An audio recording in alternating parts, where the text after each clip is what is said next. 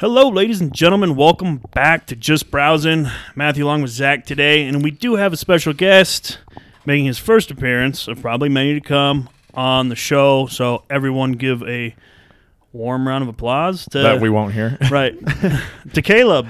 Hey everybody! Yeah, appreciate you. Welcome guys to the letting show, me come man. on. Welcome. Thanks, dude. Thanks. Yeah. Glad we could finally get you on here. I know. Well, when you guys told me about the topic for today, I was pretty stoked about it. So, Yeah, I think the key is usually trying to plan a topic ahead of time. So I think from now on, we'll just, as we kind of like spitball the topics, what we're going to do next, we'll just run them by you and be like, hey, you want to talk about yeah. fucking aliens or something? And you're like, yeah, sure. that I'll be honest, that was one of my favorites. So God, dude, there's so much to talk about with aliens. And there's like a lot. I feel like a lot of the topics that we've chosen so far, we could just keep coming back to them like over and over. So if you Dude, want to hop literally in on a everything. simulation theory podcast or a pyramids podcast or something, we can just run it back and do it again. So Bro, we could talk about all that shit all over again, and everything we said would be new. Besides the fact that aliens are real. and they built the pyramids. And they built the That pyramids. was they our- did. Yeah. That That's was straight our facts. conclusion that we got to. You know, so we're going to talk about World War II today. Probably more based on the movies that we've seen. Because, again, we could probably talk about World War II history for fucking like 6 episodes. So I think we'll probably stay more closer to the cinematic, but with some, real-life knowledge as well. But I think aliens were in World War II. No. Keep the aliens out of this podcast. Speaking of aliens, Yeah, so I think, at least for me, recently, the reason why I brought it up to Matt of wanting to do World War II, and especially like World War II movies and TV shows for our next episode, is I listened to, and I do this all the time. I don't know why I do this, but I'm always referencing other podcasts. I listen to a lot of podcasts. yeah, so, and they never shout us out. yeah, So well, because they don't know we exist. But I was listening to a podcast called The Rewatchables, where they basically like pick movies that they deem rewatchable. That like if you were scrolling by it on TV and you've seen it 10 times, you're like, oh, I'm gonna sit and watch this movie again. Well, one of them was Saving Private Ryan, and I listened to the episode and I was like, oh my god, that fucking movie is so amazing. Just listening to them talk about the movie made me want to watch the movie. Just picturing everything that was happening, and then I started reading the book that I just lent you, Caleb, The Forgotten 500, which is super interesting. So those two things kind of combined, I was just like down the rabbit hole of World War II stuff. And like in the last week, I think I told you guys I've watched like 4 or 5 World War II movies and I watched finished reading 2 a today, World War II and book. I'm on And episode 4 of Band of Brothers already. there you go. So now you're down the rabbit hole too. And I'm listening to a World War II history podcast right now about the Pacific Theater. So like I am in it. Have you watched The Pacific? Yes. Since I finally, it took Yes. me like Yeah, 40 years yeah, to yeah. get you into Band of Brothers in the Pacific. Have you seen Band of Brothers in the Pacific? I'll be honest, I have not seen Band of Brothers. Oh my god. So that's or the my- Pacific, right? Or the Pacific. No. all right, so we're gonna shut his mic off for the rest of the episode, and then Well, he'll one jump thing in. one thing you need to know about Matt is he basically only ever watches 2 things and Nah, 3. well, yeah, you're right. 3 things. Three Out of things. 4. It's basically mainly 3 things. Right. Shut up. It's The Office, it's Harry Potter, and it's Band of Brothers. And This motherfucker It's Game of watches. Thrones I because I was- watched it more than both of Well, you combined. I was already, gonna so. say Game True, of Thrones true. too. But Band of Brothers Band is of Brothers is I mean, he had it loaded up on the plane. Every time I've flown with Matt anywhere, he loads it up on the plane. Like this dude's obsessed with Band of You're- bought it Brothers. on Amazon Prime. Yeah. Download it on the phone. Can take it anywhere. So basically, we would both highly recommend Band of Brothers. I think so. He finally got me within like the last 2 years. I think I watched both of them. Yeah, because I kept pestering. It was after our the TV bracket Yeah, we did. yeah. Because you were like, I still haven't seen it. I'm like, you have to watch it. It's 10 episodes, so it's Yeah. 12 We did hours or our whatever. we did our TV show bracket podcast. Right. And what was the delineation? It had to be over a certain amount of We said episodes it had to or be something. over 2 so seasons, 2 seasons or more. that's what it was. So we combined Band of Brothers and the Pacific because we felt like they were so good they had to get included in there. And you can't, by the criteria we were using, you can't pick We just couldn't one put of them. right. So he was like, I had never seen him. And he's like, dude, you got to watch them. So I finally watched them. And they're both fucking incredible. Like I've always described it as like Band of Brothers is basically like a 10-hour long Saving Private Ryan. Do they Based on a relate true story. Band of Brothers in the Pacific? So- Are they like no, together so- or they're just 2 separate? Well, so they're made by the same producers on Oh, HBO okay. and everything, Yeah. but Band of Brothers is based off of the 501st Airborne Easy Company okay. that invaded Normandy. The Pacific is based off of there's like 3 or 4 main characters that they kind of jump around between their stories because they're at different places in the Pacific. It's supposed to kind of like stylistically be the same, but it's not. Like Band of Brothers, you follow the exact same characters. Gotcha. Yeah. The Pacific, you bounce around, like I said, between 3 or 4 main characters Gotcha. the whole time. But I reckon a Band of Brothers is going to be way better than the Pacific, but the Pacific's still fucking great because Yeah. we really never see much of the Pacific for Yeah. like World War II stuff. Right. Yeah. I definitely Band of Brothers. When I rewatched both of them, Band of Brothers is vastly superior, I think, but the Pacific is really good. Like if you didn't have Band of Brothers to compare it to, you would be like, this is really, really good. Especially if you're into World War II stuff, and if you're remotely interested in the Pacific Theater, which I'm sure you are. Like, Right. you're gonna find it pretty interesting. Yeah. And it's just, I think we talked about it after I watched both of those, and I was like, I don't know, man. Obviously, you wouldn't want to like put yourself in either of those two fronts. It's not like a fantastic place to be, but I think I would choose the European theater over the Pacific theater just because of like the locale that those guys had to fight in, like the actual like The environment, the was nature less environment. harsh was in- just yeah. Which is funny because you watch like, and we'll probably spoil a little bit, but it's not that much. But like the Battle of the Bulge, snowy, cold, Right. people freezing to death and shit. But then down in the Pacific, everyone's like, "Oh, the nice warm Pacific." It's like, no, it rained for 65 straight days. And Like it's just super And it's humid, and humid there's as hell. bugs, and it's That's what I was hot. going to Rats, ask you guys. crabs. Like, what out of the two, I guess you could say, sides of the war, like what would, if you had to be put in that situation, what side of the war would you want to? I would definitely go to necessarily the put yourself- European front. Yeah, European front. same here. Yeah. I also think that it was fought as a more conventional type of war, whereas like the Japanese kind of fought like a guerrilla style warfare because you had no clue where they were. Like they could Yeah. pop, kind of like Vietnam, where they'd pop up out of like hole in the ground, kill you, and then they disappear, and you had no clue where you died from. I'd much rather go fight someone where I can see their bunker and I'm like, oh fuck, they're in there and they're gonna kill me, but Yeah. I'm not gonna get shot at by some coconut. Right. Well, and I think just for me, I think of like the places where if I was stuck in a war zone, where would I rather spend time hanging out in between battles? And it would for sure be in Europe. Like Like Paris or London. in France or in England or Belgium or somewhere or Germany. It's just, it seems like I would do better in a place like that rather than just like sweating my ass off in some muggy, humid island somewhere in the sand. That just sounds fucking Crabs, miserable to me. Yeah. rats, Right. coconuts. Like set aside the whole you're getting shot at all the time. Just being there would be terrible. Just like existing on that island would fucking suck, in my opinion. So yeah, I mean, I wouldn't choose either, just because who wants Right, to go yeah. to war, Right, but right. like Could you- definitely Europe. Could you like imagine though? I mean, kind of going back on like what we were just talking about. Going back, like put yourself in the shoes of an 18-year-old kid back in like the 40s, right, Yeah. or the late 30s, and the attitude is different, right? Like the attitude is, no, I want to go to war, Yeah, right? for Compared to kind of what we were just talking about. yeah. That's just very interesting to I mean, me. they were committing suicide if they couldn't get Yeah. into the army, and people Yeah. were lying about their ages, and like it was truly a different time. Now you have people that are like burning the flag and shit. And like, fuck this country. And it's like, well, why don't you leave? Like, I can't because nowhere else is better. And it's like, well, shut the fuck up then.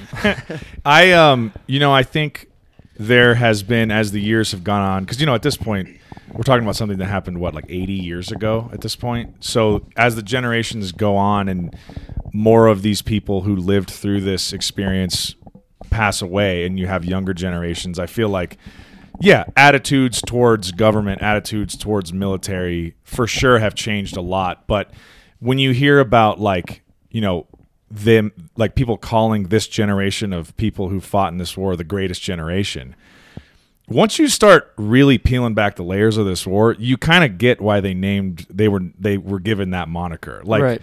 they saved the fucking world from like the most evil person and evil like spreading plague of an army that's pretty much ever existed in You know what's history. crazy about it's that? insane. Is like I kind of disagree that. I mean, okay, Hitler was awful. Don't get me wrong, but like what he did to the Jews, obviously you can never forgive. But like Stalin also killed like 25 million people. Hitler killed 6 million Jews and had plans to take over the world. But Stalin was just like killing everybody. Yeah, I mean Stalin was definitely no Girl Scout, but I just think, you know, Well, okay, he could've so been. You never know.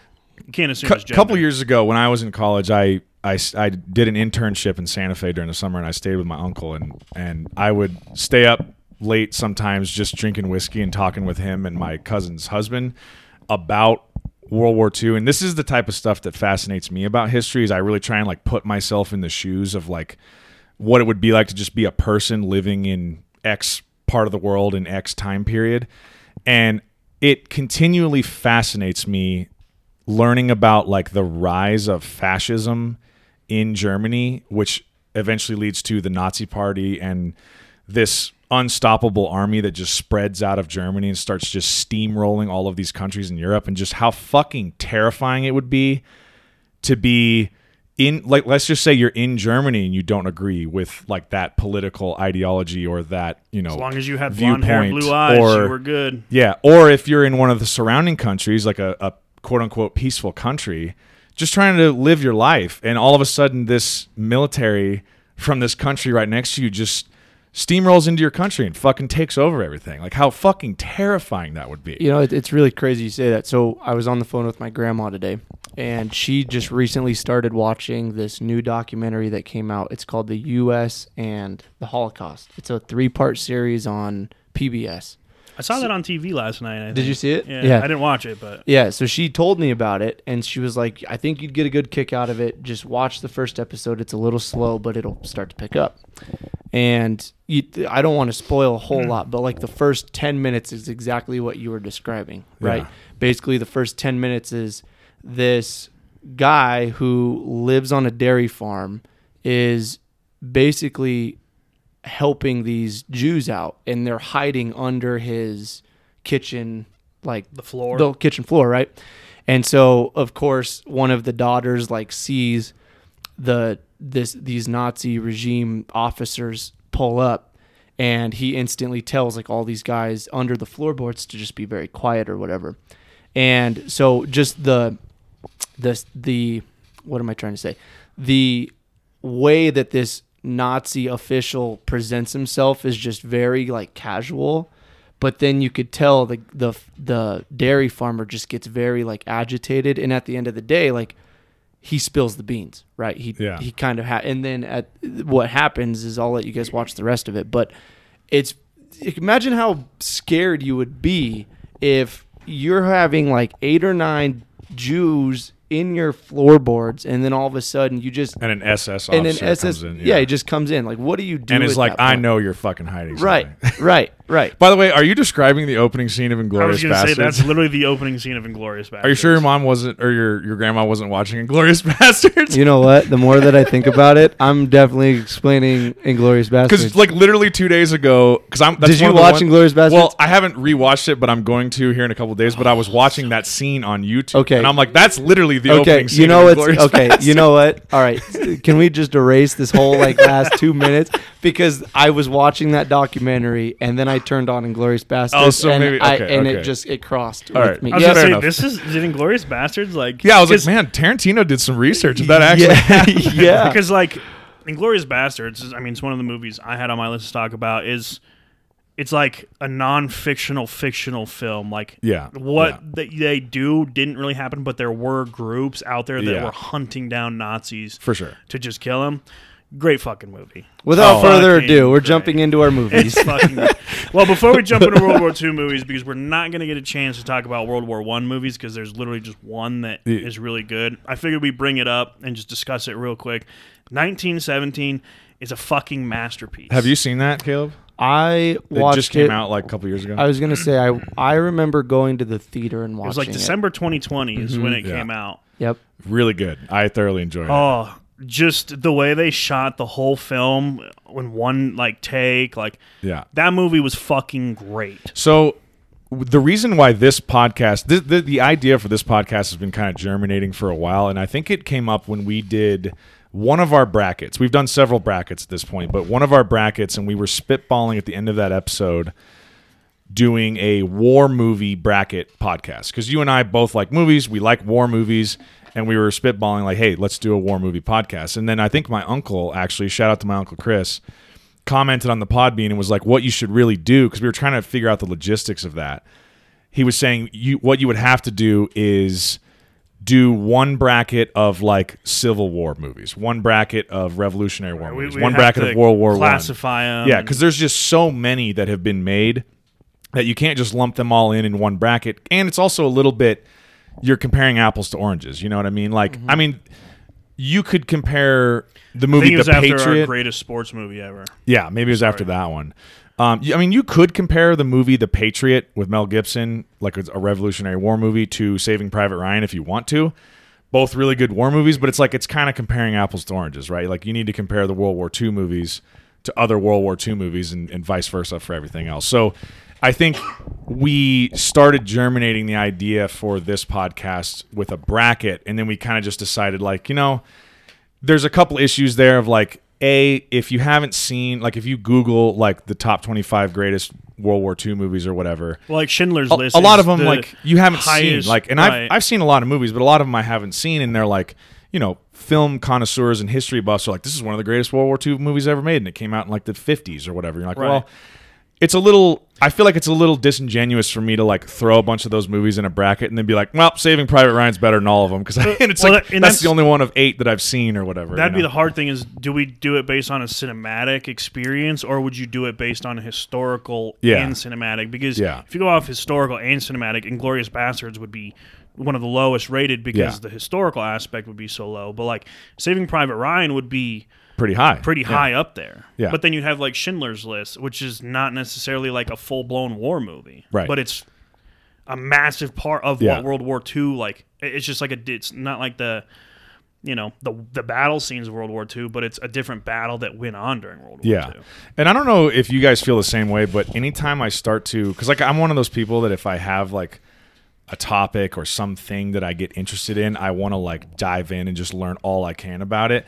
And World War II is one of those things where, like, on one hand, it's great that there's so many stories to be told about World War II, both true stories like nonfiction and just fictional stories of people who didn't really exist, but you put them in the place of real events that happened in World War II. I mean, there's like literally hundreds, if not thousands, of books all about that in historical fiction. There's great movies about that. So like the wealth of storytelling you have is amazing. But kind of to your point, it's like, if you're going to put a bracket together or put a list together, like, are you going to go just based on like what's the best movie or what's the most historically accurate movie, right. Because what like, gives you the best value? Right. If you wanted to learn about World War II, what would you show to a class of students versus like what's just the most entertaining? I got one of those movies on my list. So yeah, I find that really, really fascinating. By the way, real quickly, how are you liking the Forgotten 500 so far? Dude, it's great. So I told you I don't have the book. I'm listening to the Audible version, and I think it's almost an 11-hour listen, and I think I'm already 4 hours in. Oh, nice. And it's just again the description of like what these guys had to go through in Yugoslavia. That's just, it's crazy, right? It's fucking nuts. And what's wild to me, and I don't remember. I think I'm in chapter 4, chapter 5 right now, but what's wild to me is that the picture always gets like it's worth 1,000 words, if you will, right? So like I'm at a part in the book where he's one of the captains or one of the, I don't remember, like one of the sergeants is in one of these towns, and everybody's greeting him with love and respect. And the villagers. The villagers, right? And he was always taught to like fear them. Yeah, he's like, these people are going to kill you. Yeah, they're going to kill you. And like he's there and they're giving him food and they're hugging him and kissing him and all kinds of stuff. So like the narrative gets changed so drastically when it's not you actually living it, right? But to the overall opinion of the book so far, the Audible that I'm listening to is great. I'd love it. It's such a masterpiece. Good. I'm glad you're liking it. So for Matt and for anyone listening, The Forgotten 500 is a book. I think it's like Gregory Freeman wrote it or something like that, right? It's called The Forgotten 500. It's basically a true story about basically Allied airmen were flying from Italy over Yugoslavia into Romania and bombing oil fields that the German army was using to fuel their military. But either on the way there or on the way back, tons of these Allied bombing planes were getting shot down over Yugoslavia, and these bomber people on these Units. planes were the units were having to just bail out and parachute into whatever they were falling over, right? And so basically over time, like Are you talking about the Owen Wilson movie? You know where? isn't that Behind Enemy Lines? Yeah, that's a good one. That's one of my favorites. Yeah. But eventually, like up to, as the name implies, up to like 500 Allied airmen get stuck in these basically villages in the mountains of Yugoslavia. And so the Allies have to organize a rescue mission to go in and get these guys out. It's fucking crazy. I won't give away too much because I know you're reading through it right now, but highly recommend it for anyone who's like interested in that World War II type stuff. Well, speaking of allies being stranded and needing rescued, Dunkirk. Yeah. So should we just get into the list I was right now? going to say that's got to be the first movie. Well, I mean, I'm just jumping to, it was a good point to jump to with allies, and yeah. they needed to be rescued, and what was it, 350,000? I think British and French soldiers Yeah, I were think it was like nearly rescued 400,000. by, I don't even know what you would call them, but it was just, I mean, they're British civilians, but they had signed up prior to the Yeah. war, I believe, for Yeah. like a special civilian unit to take their personal boats across the English Channel and extract Allied troops back to England. Yeah. And So I'll give, if we're going to touch on the Dunkirk thing real quick, I'll give a plug for what would be a fantastic double feature about Dunkirk, because these are two of the movies that I've rewatched within the last week. Dunkirk, the Christopher Nolan movie from a few years back, and Darkest Hour, starring Gary Oldman as Winston Churchill.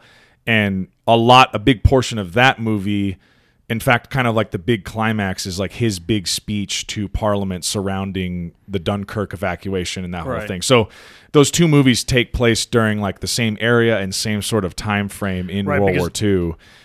It would be a great, if you ever wanted to just like do a back-to-back World War II, those two are both like a Dunkirk double because feature. They tried to keep everybody or as many troops as they could alive, because since they had to retreat from France out of Dunkirk, they believed that Germany was about to invade England. So they were like, we got to get everybody back so we can get them ready for an invasion. Yeah. And Dude, I so- think this happened before the the U.S. Yes. joined the war. So I think you're and I right. think this was part of after Churchill's speech, the U.S. was kind of like, all right. Yeah, yeah. Because he has actually like a line in his speech about how he's basically, I mean, if you're listening to this, you should go look up the speech. The speech is fucking amazing. It's like one of the greatest speeches ever given in history. Got a bunch of old fat dudes shaking Yeah, paper. yeah. But he basically talks about how they need to fight and never surrender and hang on as long as they can against the Germans until the new world with all their might and power comes to rescue the old. And he's talking about the U.S., obviously. But yeah, one of the things, and going back to what I was saying earlier about like trying to put yourself in the position of someone living during those times, and either a civilian or a member of the military, there's a couple lines exchanged by some of like the high-ranking Navy guys in that movie Dunkirk on that little, they call it the mole, like the thing where all the boats have to come in and pick soldiers up, that thing that extends out into the water. And he's basically talking about like, one guy's asking, he's like, hey, where are all our ships? And they're like, they're not sending any more ships. He's like, well, why not? I was like, well, they're bombing all the ships and they're all getting sunk. And so he's like, well, what are they going to do like with all these stranded soldiers or whatever? And basically the guy mentioned something about like, Churchill said we need to bring 30,000 back. Yeah, like, well, that was their goal, was 30,000. Well, and he's saying like they're keeping the rest of the Navy back home. And the guy's like, why? And he's like, for the next battle. He's like, well, what do you mean? He's like, well, if they win here, next up is Britain. Right. Like they're gonna fucking steamroll everyone cross here. The 60-mile channel. They're gonna cross the channel, and then they're home. They're on our front door. It's like, literally. Imagine how fucking scary that would be. Like I'm trying to put it into perspective of like a modern day American citizen. That would be like, Russian troops showing up on the shores of Alaska or something like that. Like being like right fucking there. You're about to get invaded by like this giant military that is just steamrolling the rest of the world and threatening to like take over everything. I mean, what's this is funny scary about that shit. though is like, and not to go political or derail the whole thing, but that's why a lot of people like in the U.S., like we're the most heavily armed country in the world, civilian wise and military wise. Let's be real, but like civilians, I think it's like 3-to-1 guns per capita here in the U.S. So there's probably 1 billion plus guns here in the U.S. it's like if you're, say Mexico is like, yeah, we'll come up and invade the U.S. and the civilians are like, yeah, not today. Mexico would be like, yeah, not today. We're gonna go ahead and leave. And it's like, yeah, you don't just roll up into. And Well, that's why, like, and not to mention, we spend more on our military than the next 30 countries combined. Right, so but we have then- a pretty fucking giant military. so I guess a better, maybe not for us but like we don't live in Alaska, so we wouldn't experience. Like we're gonna be one of the we are children. we are located in central United States, which is nice. Although Like, we do have like the Air Force Academy, which makes us True. a target in that True. sense. But like, think of like Israel. They've been at war for fucking 400 million years. millennia, literally. So like they're all armed though. They all have to serve in the military, men, women. They all get to keep their service weapons, but it's literally like that. They're like at any moment, some Iran, Iraq, whatever country over there that wants to invade them could just try and roll in, and it's like civilians are just ready to go. Yeah. Like that would be, it would be terrifying, but at the end of the day you're like, well, I either fight and I could die, or I could fight and survive, or I just die anyways.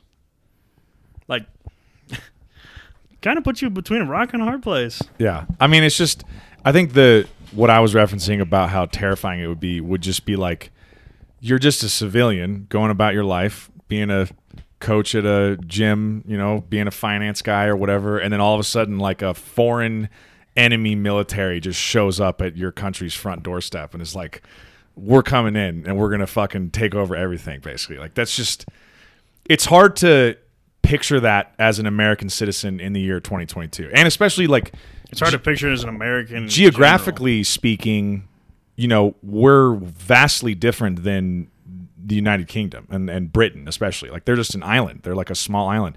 And Europe is, I think this is to your earlier question about like Pacific theater or European theater. The European theater interests me more because if you look at like where Germany is on a map and all of these countries right next to them, for a long time now, all of those countries have had to just be constantly ready to be like invaded by any of their neighboring countries at any time because there's so many small countries right next to each other. Yeah. Whereas like we don't really have that, right? We're this The Canadians are giant gonna ride we've their got- moose. landmass We've over got here, and we got Canada oceans on and either Mexico. side. Yeah. I mean, it's like those are really the only two that border us, and we have this massive geographical area.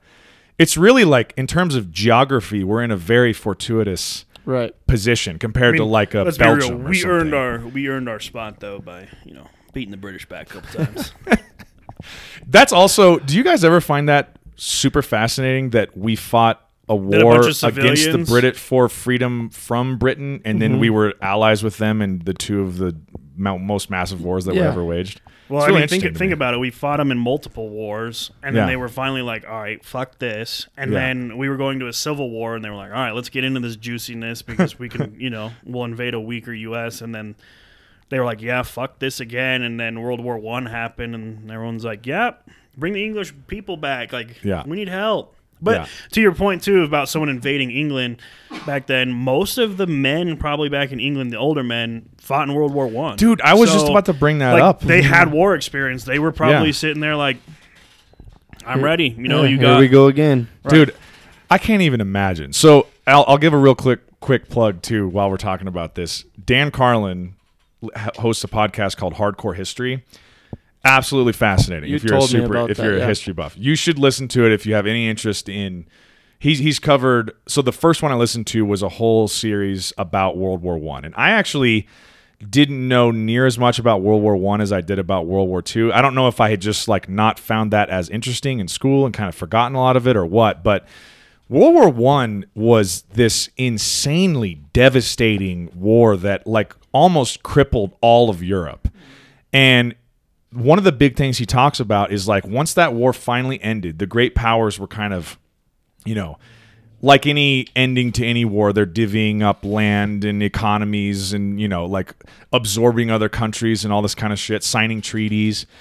And one of the big reigning sentiments was like, never again. We cannot go through this again. Like hundreds of thousands, if not millions of people have died because of this war. Like at that time they thought it was like the war to end all wars. Like that was the war. It was just encapsulating everything. And then 25 years later, you have another one. Right. That's almost as worse. You know what I mean? It's because Hitler lost World War I, so he's like, "I it's gotta insane. get revenge." Like and imagine, like you said, there were veterans of the First World War that weren't even that old when the second one broke out. And they're just like, are you fucking kidding me? Yeah, now I've got to go Another back one? to Like, this. I can't even imagine. Well, I mean, think about that. Then in the 50s, they went to Korea. So it was like Right. 5 years later, Right. the Right. U.S. is in another war. And then, Vietnam, then the Cold Yep. War, then the Gulf War. And then we were just in a 20-year-long war. Yeah. It's just like, Never ends. Yeah, we can't ever stop. but, go ahead. I forgot what I was going to say. Oh. But that also It was on the brings- tip of my tongue and I forgot. But that's also like another fascinating point, kind of what you were saying. Yeah, thank you for Calm your down, input Luna. there, Luna. But that's another fascinating point with like, if you look at the U.S., we all speak English, right? That's our, language of origin here, and we have accents though. You can have a Southern accent. You got like, a Northeastern accent. California, there's really, I wouldn't say there's an accent, but like the Western, you wouldn't really see there's an accent. But it's like, you go over to Europe, and like you said, 500 miles to the east, they speak a different language. Yeah. 500 Yeah. miles to the west, they speak a different language. 500 miles to the south, different Yeah. language. It's like, It's like literally within Just- a train ride, you're in another country. right. Yeah. And it's like, how do you, like, they're finally at peace over there. It only took 2 world wars, but it's like, that's why, like, they just hated different people, I think, and it fucking led to mass casualties. Yeah. What was on? Do you have a list, or you were just mainly going to talk about like movies off the top of your head? What are some of your favorite World War II ones? Yeah, so I kind of put together a list of just stuff that we would talk about. I would just kind of touch base on like what you guys did. But I'll be honest, man, one of my favorites is Hacksaw Ridge. Did you ever see Ooh, Hacksaw I Ridge? forgot about that one. So for those that are listening, I don't know if you guys have never seen Hacksaw Ridge. Basically, it's about this guy who enlists, and he's hardcore religious, very, very hardcore religious. And so he gets shipped overseas, and basically during boot camp, he goes through this entire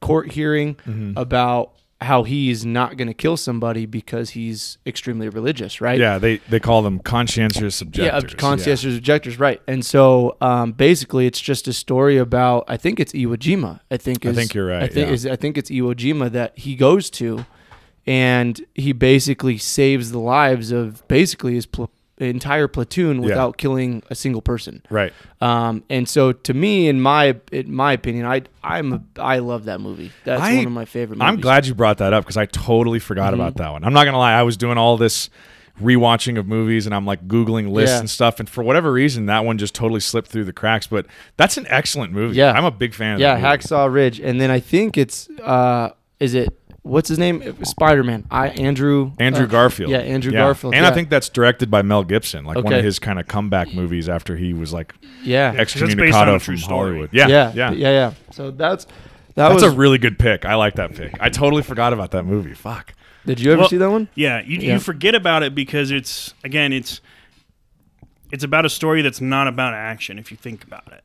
Although there's Right. It's massively it's action definitely a packed, Mel but- Gibson movie when you watch it. You're like, Right. This is super violent. lots of Right. gore. But like his Yeah. personal story, he's not violent. Right, So it's right. not about him being in action necessarily firing a weapon or anything, but he's in the action as the guy that got bullied all through boot camp and everything Right. that ends up saving everybody's life. Right. And then consequently earns everyone's like ultimate respect Right. of Right. like, hey, this guy stuck to his ideals and was like, I'm not going to let this war cause me to murder people. I'm going to just focus on helping people. Right. And Isn't that crazy though that people would join the military when they're like, I don't want to kill people because my religion says not to? And it's like, well, did he get drafted or did he join the So, military on his own? from I don't what- remember. From what I remember, because it's been a little bit since I've seen Yeah. it, but I thought that he stole his brother's identity. Oh. So I could be completely wrong, but I think I could have sworn that he took his brother's identity to go in. I think you're And- right because I remember a little bit at the beginning about, remember his dad His was dad a veteran was in- of right, World of War World One War or One, maybe, right. yeah. And he was basically like trying to plead with his son, like, don't do this. Right. War is hell. Yeah. Do not do it. Trust me, I've lived through it. It's Right. the fucking worst. Right. And he's like, I'm going to go, but I'm going to I'm gonna focus on saving people, and then he goes off to have this just absolutely miraculous story. Yeah. Yeah. I know it's cool in that movie too. Is at the end, like I can't remember his name, but he's actually in the movie. Like they interview him, I don't know, 60 years later or whatever before he passes away, and he just goes and he explains his story. Yeah. Like to me, that solidifies everything that had happened. Right. But Hacksaw Ridge. That's in my opinion one of my good. That's movies. a great one. Isn't that terrifying to think about though? That like this dude was just climbing up a net every day and dragging, wounded soldiers to dragging people the down cliff to save them. Like, save them. When did that movie come out? I was going to look that up because that's been pretty recent. Within 5 or 10 years. 2016. So that was like 6 years ago. Yeah. But like to your point about how they interviewed Desmond Doss. Desmond Doss. That's right. That's right. To your point about how they interviewed him and then that kind of solidified everything, I think you'll like Band of Brothers for that because they interview the surviving members at the time. Because Band of Brothers, I think, was released in 2001, so it's pretty old. I mean, I guess it's not pretty old, but pretty old for us. Well, it's amazing that over 20 years has passed since that came out. It's right. crazy. I don't think I think there's no surviving members of Easy Company anymore. I think the last one had just passed I think like you're last right. year. Yeah. But yeah, they have like the main characters and everybody that you watch through. They have interviews of them throughout like 5 or 6 different episodes. And it's like one of those things you're like, holy shit, like that was a true story and that was a true thing that like actually happened that we just watched. And right. Dude, it's seeing stuff like that is very sobering to me. Mm-hmm. Like I see that, and I don't know if you guys ever feel this way. I feel like this is the intended impact of having interviews like that in movies or TV shows with the real people, is like to kind of make the viewer be like, could I have done that? Could I have like gone through this and done what these guys did? These 18-year-olds did? Yeah, if I was 18 or 19, could I have done this? And I think that's one of the big things, like, so Tom Hanks obviously is the star of Saving Private Ryan, directed by Steven Spielberg. Those two guys, I think, executive produced both Band of Brothers and The Pacific for HBO. So you clearly, like, Tom Hanks and Steven Spielberg both have a real fascination and a reverence for World War II and the men who fought in there. But I think it's Tom Hanks who had some quotes about like Band of Brothers, and he was basically saying like, you know, the whole point of like Saving Private Ryan and Band of Brothers is to show people like these were just ordinary people plucked from random towns in the United States that got thrown into an extraordinary situation and made incredible sacrifices on behalf of, you know, the free world, basically. And it was their choice to do it too, right? Yeah. And they were happy to go serve their country. And like, to kind of what we were talking about earlier, there was a real, you know, 80 years ago going into that war, there was a big sense of patriotism that I think is definitely not on the same level now. I would say it is with certain people, but like the overall general public as a whole, no. I mean, like as we sit here now, like the best scene in Saving Private Ryan is also the worst scene if you think about it, which is just the beach landing. Oh my God! But everyone's like, that's the most realistic beach landing scene we've ever seen. That's truly what happened. And if you think about it, you go, yeah, you know, like some of those guys might have been in the military for a few years before they were deployed, and you know the war started. Some of them were there for 6 months, and all of a sudden, you know, the door drops, and you're just getting lit up by an MG42 sitting in a bunker that you're like, how am I supposed to get up to that bunker and kill the guy in there? Yeah, and it's just like massacres everywhere, and you know, you do sit back and you go, if I was an 18-year-old.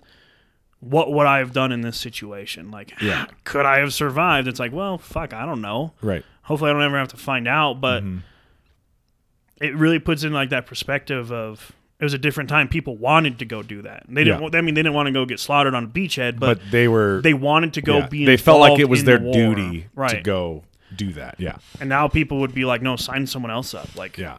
Did I tell you guys that? So I was listening, part of what they talked about in that Rewatchables episode about Saving Private Ryan is they said that veterans went and saw the premiere. They had like test screenings and stuff and in front of veterans, and that opening scene on the beach was so realistic and so graphic that they had veterans like getting up and leaving. Like they couldn't watch it. It brought back so much PTSD that they like literally couldn't even stay in the I've theater read anymore. stuff like that as well. It's like, I think cinematically speaking and like movie making wise, it's like a masterclass in how to shoot an action war scene. Like I think Like a fictional. it's like action war scene. Or Spielberg. non-fictional. It's like Spielberg being like, I'm the fucking Kobe Bryant of making Right. movies. Like Right. this is, you guys are gonna, everyone even who makes movies is gonna be like, how the fuck did he do this? Right. It's just so incredible. But it's to terrifying watch. to think that that was like they said that was how it happened. Like you sit there Yeah. and you go, this is just it's a movie. It's gonna be all, and they're like, no, that's like what happened. Yeah. Like legit, if you rewound history and you went to the beach that day, that's what you would have saw. Oh my God. I can't even fucking imagine, dude. Well, and it's like, I always like to think about, if you grew up watching action movies or war movies or whatever, you always like, part of you is like, yeah, I'd be the guy to like go storm in and take out all the bad guys or whatever. I'd have all the Yeah, I'd be the courage guy or to go whatever. get shot first. But then you think about it and you're like, the older I've gotten, the more like empathy I have for is it Upham is the like private or whatever who at the end of Saving Private Ryan like lets his friend get killed because he lets the Nazi he's go like- past him on the stairs. Is it Upham? But Is then that- he ends up like jumping up and Yeah, killing him at the yeah. end. It's So like, you know how, I like- hate you up him. you're meant to, when you see him in that movie, be like, fuck this guy. Like he's letting his brothers down. He's letting them die because he has no fucking courage. But it's like, you don't know how you would react if you were in the middle of an active war zone with fucking, shells going off everywhere and bullets flying by you and your fucking best friends are getting sawed in half by He bullets. had Like, no friends. Let's be real. like you don't know how you would react until you're in a situation like Right. that, so you can't just be like, well, fuck this pussy. It's like, you don't know if you would be in the fetal position crying. Yeah. Like you probably would be. There's a certain percentage of people who, Right. when you're faced with a situation like that is just hell on earth, your brain's gonna just like shut off. You can't continue functioning. Well, it's like when you see when they see the captain die on the bridge, everyone's just like, fuck. Like there's no point in fighting It anymore. kills Like, all morale. It just Right. shoots everything. Yeah. My biggest loss in that movie was the sniper. Yeah. When that tank turned, I was like, get out, get Yep. out. And he died. And I was like, Sniper, Yeah. that guy's a great character in that movie. Yeah. Big fan of that. Do you have, what are the other ones on your list? We kind of got away from the Hacksaw Ridge No, conversation for a second. we got but Saving Private Ryan. That's good. I think another good one, also with Tom Hanks, was Greyhound. Did you Oh, ever I haven't see- seen this one. Oh. It's a pretty brand new one. Right? It only came out a couple years ago. 2020. So I watched this one recently. Ooh, I need to add this on my list. Yeah, it's called Greyhound, and it's a very strategically, like, pixelated movie, I guess you could say. Like, so basically, Tom Hanks is the captain of this ship, right? And he has to get to a certain destination, but there's enemy submarines that are also in the waters that he's in. And so it's kind of like the movie, or it's kind of like the game Battleship, right? Oh, yeah. Where like you have your little red and white pegs and you're trying to, like, when I watched that movie, I was just, that's the first thing I thought of was it's like the game Battleship. Yeah. That's how it is. It's like maneuvering on sea, like Right. maneuvering battleships. Correct. around, without getting yeah. torpedoed. Correct. Without getting torpedoed. Have you seen it? Not yet. Yeah. So Oh, I'm shocked you haven't seen it. It seems like that was Because I wasted my time watching the USS Indianapolis. yeah. Is that the one with Nicolas Cage Yeah, that was like real terrible? Go Yeah. back to what you were Yeah. talking about because this was So, terrible. well, that's really because since you guys haven't seen it, that's kind of the most Okay. I'll leave it at. But in my opinion, it's a really good movie, and So Tom you're- Hanks just does a really good job. You'd recommend it? Yeah, I'd recommend I'm gonna it. check that one out. That's another one I had forgotten about. Have you seen Midway? Yep. I haven't I've seen Midway either. I've Dude, seen you gotta Midway watch too. it. Is Midway really Fucking good? great. I got another one. I gotta add that to the Yeah, list. Midway is really See, good. you guys are coming with the fucking fire today. You're coming with recommendations. Going back to the USS Indianapolis, which was based on a true story, but the cinematic part of that movie was so fucking bad it made Jaws look like Jaws was shot in 4K. Which movie? The USS Indianapolis. with I Nicolas Cage. heard nothing but terrible things. So about it. bad, based on a true story, but so bad. Yeah. Well, and I feel like that's one of those things that kind of sucks is like, imagine you're involved in one of these events or one of these battles in actual Sweetie, history. they're making a movie about and you're us. like, oh my God, they're making a movie about us starring Nicolas Cage. Like, that ought to be pretty great. He's a good actor, right? And then it just turns out to be a dog shit movie. Right. Because it kind of like, it dilutes the the gravitas and the importance of the actual events if the movie just sucks. But if you luck out and you're like, Spielberg makes a movie about you and it's like on the level of Saving Private Ryan, you're like, yeah, like that movie's fucking great. Yeah, Like, here I am. You know what else is a that good movie's one? getting nominated for Oscars. That's a little bit different as far as like the action. It was Unbroken. That movie See, was fucking. I love that. You've movie. told me about that one before. And have you seen that one? So I have seen bits and pieces of it. I have not seen it straight through, and from the bits and pieces that I did get, I was very confused. So in the sense.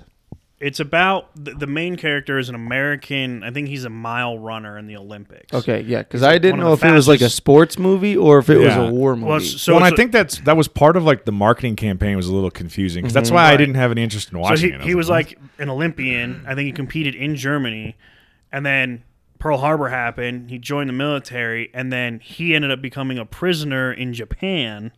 oh yeah, that's right. And have you seen it? No, Okay. I know some of the details So, that I. so can- he becomes a prisoner in Japan. Like it's an American internment camp in Japan. So Yeah. just a bunch of U.S. military personnel. You know, not in a concentration camp, but in like an internment, like a prison. Yeah. And it's just about his story because one of the captors was like the Japanese runner as well. So like they already knew each other, Okay. and like, I mean, it's a good movie because I believe it's all based on a true story. I think it is. Yeah. Unbroken, right? That's what it's yeah. called. For whatever reason, you've brought that up before, and I had no interest in watching that. I don't know if it was like something about the way it was shot or the way it was marketed or something, but Probably the way it was marketed because it bounces between, you know, like, hey, this guy's a world class runner at the time. All of a sudden Yeah. he's in war, yeah. but it's. I mean, the story is like I like the story. It's because to your point, Caleb. Like I feel like with a lot of the trailers and the commercials right around when that was coming out, I was like, so is this just about like a guy running Olympic races like in the 30s? Like I don't know, like what is this about? But like oh, then he somehow links to World War II. It was like kind of confusing the way they. No, he's Right. he's Marketed the involved movie, in but- World War II. Okay. Okay. So going off of kind of that movie war type or the Olympic sport type war time frame, did you guys ever see Race?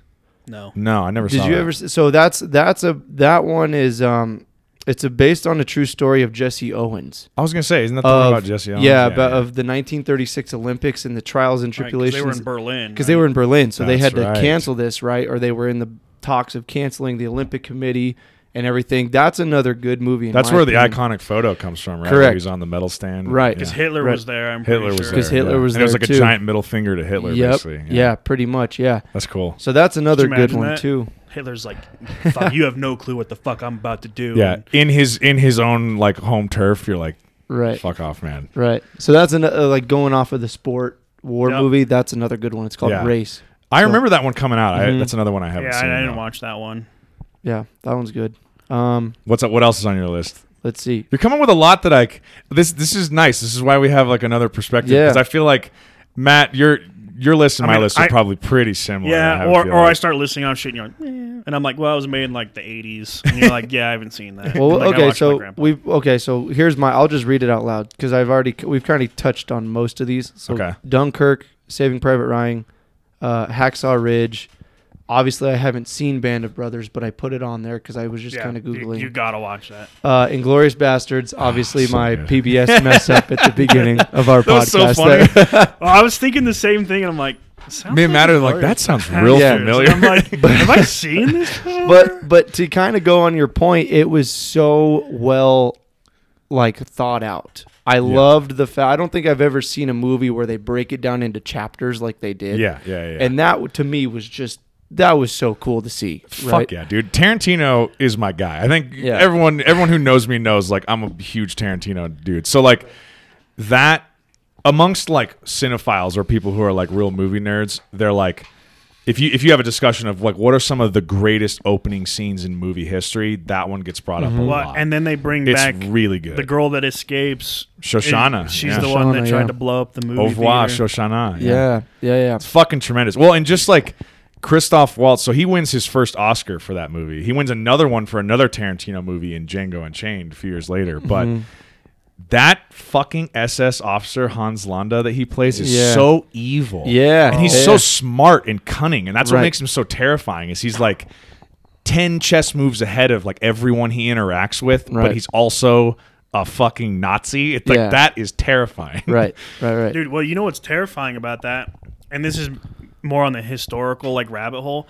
There is a German town, I believe it's in Argentina, that like the fucking psycho doctors escaped to, and they were performing medical random tests in like this. It's like a legit German town, and they still believe in it. Like there's still Nazis that live there. Oh Jesus. Like if Was you that live there, on you're a Joe Nazi. Rogan? Yeah. Was this Joe on the Rogan Joe Rogan? talked about it, but there's like Yeah. villages all throughout That's South right. America that are like straight up Nazi villages where it's like they speak German. They're fucking Nazis. Mm-hmm. Like it's like just straight German in the little area. That's Yeah. that's another rabbit hole to go down is Hitler escaping to South America. well Go down that one. Trust me. It's well fucking no what I was gonna say is so what's fascinating is like if you kind of pan out from all of the military battle stuff that actually happened in World War II, the Nazis had their fucking tentacles in so many things, and going down the rabbit hole of like the Nazi doctors who would like experiment on people and do these fucked up medical experiments on like German prisoners in concentration camps and stuff. Horrific shit, dude. if you And that want, none of that gets covered because it's like overshadowed by the fact that there's this giant world war Right. raging. Well, you also- and meanwhile they're just committing human atrocities. you know what also I mean? got to Like, think like people want to cover up that shit. Like people don't want that Yeah. to be a part of like human history, but it is. If you ever need like a historical, it's not a just look up the Nuremberg trials, which is like the world holding yeah. trial. Yeah. I did a whole fucking iSearch in high school about that shit. My mom's like, "This is the best paper you ever wrote," and I'm like, "Because I was fucking fascinated by this Yeah. shit." Like, It's amazing how well you can do something when you're interested in it. oh man, Right? exactly. It's crazy to Exactly. be that interested in something so bad though. Like you're like, Well- I want to learn why and Yeah. how and like everything about this because Yeah. if we don't learn from it, someone's gonna fucking repeat it. Yeah. And Well, and dude, I think that's just part of my utter fascination with World War II as a period in history and as a war that, for whatever reason, it was just far more interesting to me than any of the other wars that I ever studied in school and in any history classes. But it's just so multifaceted that, like, you could literally spend the next 40 years of your life studying nothing but World War II history and not be an expert on everything that happened in World War II. right. It's you just have the so Pacific, vast. you have Yeah. Africa, you have all of Europe, Yeah. you know, like, and that more or less besides Asia. But World War II, if you think about it, Japan and China were fighting. That's Yeah. part of World War II. Right. Like Japan taking over all of the There's Pacific so Islands and much shit is happening. all World War Yes. II shit. It's like literally the whole world. Yeah. Besides maybe like Nepal, because everyone's like, yeah, Mount Everest, we ain't crossing that mountain range. Well, and you know what's something that I've found interesting after listening to podcasts or reading books about World War I and then World War II is, you know, if you're a real student of history, you can start to learn like the causes that lead into each of these wars and how they're all directly connected. Because like World War II, one of the things that I didn't realize until the past few years of like kind of just researching this kind of stuff on my own is that war happens as a direct result of the results of World War I and what happens to Germany specifically after losing World War I and having their economy devastated. Like that is literally the main cause of the rise of fascism, which leads to Nazis, which leads to Hitler, which leads to World War II. Like you can draw a direct line from the results of the end of World War I all the way into the causes of World War II. And then there's Japan and then same thing going- after World War II in terms of Korea and Vietnam fighting communism across the world. Like there's all these direct correlations you can draw. It's fascinating. And then you have Japan who's like, fuck the U.S. We're going to just Yeah. attack Pearl Harbor. And everyone's like, why did you do that? yeah. And then we were like, hey, Nagasaki, Hiroshima. And they're like, we're done. Dude, okay, so real quick, I'm listening to the Dan Carlin series on World War II, and it's all about the Pacific Theater, which I was stoked about because I don't know as much about the Pacific Theater as I do about the European theater. But I'm only partway through the first episode, and this is one of those things too for anyone who's going to listen to hardcore history. You're in for like a long experience. Like this series is like 6 podcast episodes long, and all of them are like 5 hours. Yeah, like, they're it's long. a long. They're very thing. long. But you kind of need that much time to get all of Scratch the the information. surface. Yeah, and like do more than just scratch the surface. But one of the things he's talking about is like the reason why ultimately the war in the Pacific has to end with a literal nuclear bomb, well, 2 of them, incinerating entire cities, is because the Japanese culture, like if you understand them as a culture, they were not ever going to surrender. It was just not going to happen. Right. Like the German army and everything happening in the Western Front, like those armies at a certain point, if they get out strategized and just beaten back, eventually they surrender, right? Like you cut off the head of the snake. Yeah, they surrender. But Japan, literally, he was talking about like they had like, if you go back and look at newspapers from Japan during World War II, they had common phrases you would see would be like 100 million souls dying for the empire or something like that. And they were literally talking about like, we will die to the last man, woman, and child with fucking sticks before we let you guys come in, like before we surrender. It was crazy. It's insanity. Was it you that was telling me about that story about a guy who was stranded on an island and he was a Japanese soldier? Or no, he was. We were all talking about it. Were we talking about it? Yeah, he was a Japanese soldier. Was it a Japanese soldier or an American? It was a Japanese soldier. Yeah, it was a Japanese soldier who, after like 30 years, stranded on this island, still, thought they were fighting the war. It's fresh in my head, and if you want to hear the story, he's talking about it at the beginning of the first episode of this podcast series. Okay. Fucking crazy. Dude, there's a Japanese soldier who gets sent in by his commanding officer during the midst of World War II. He's like in Guam or like one of the Pacific islands where the war is raging. And basically the way that Dan Carlin was outlining it is like all of these Japanese soldiers were like given orders, and the whole national understanding was like, you don't stop fighting until your commanding officer tells you to stop fighting. Don't ever surrender. If you're getting cornered and it looks like you're going to need to surrender, kill yourself. Like that's literally or try and take it die. with you. Yeah, die fighting is and you're not going to stop until your commanding officer tells you you're done fighting. Right. Well, this guy, and apparently this is not limited to just this guy. He just so happens to be the longest holdout. Sure. There were like entire platoons that were still fighting 2 years after World War II ended. Like they would find them in the jungles still fighting. It's like, hey guys, the war's over.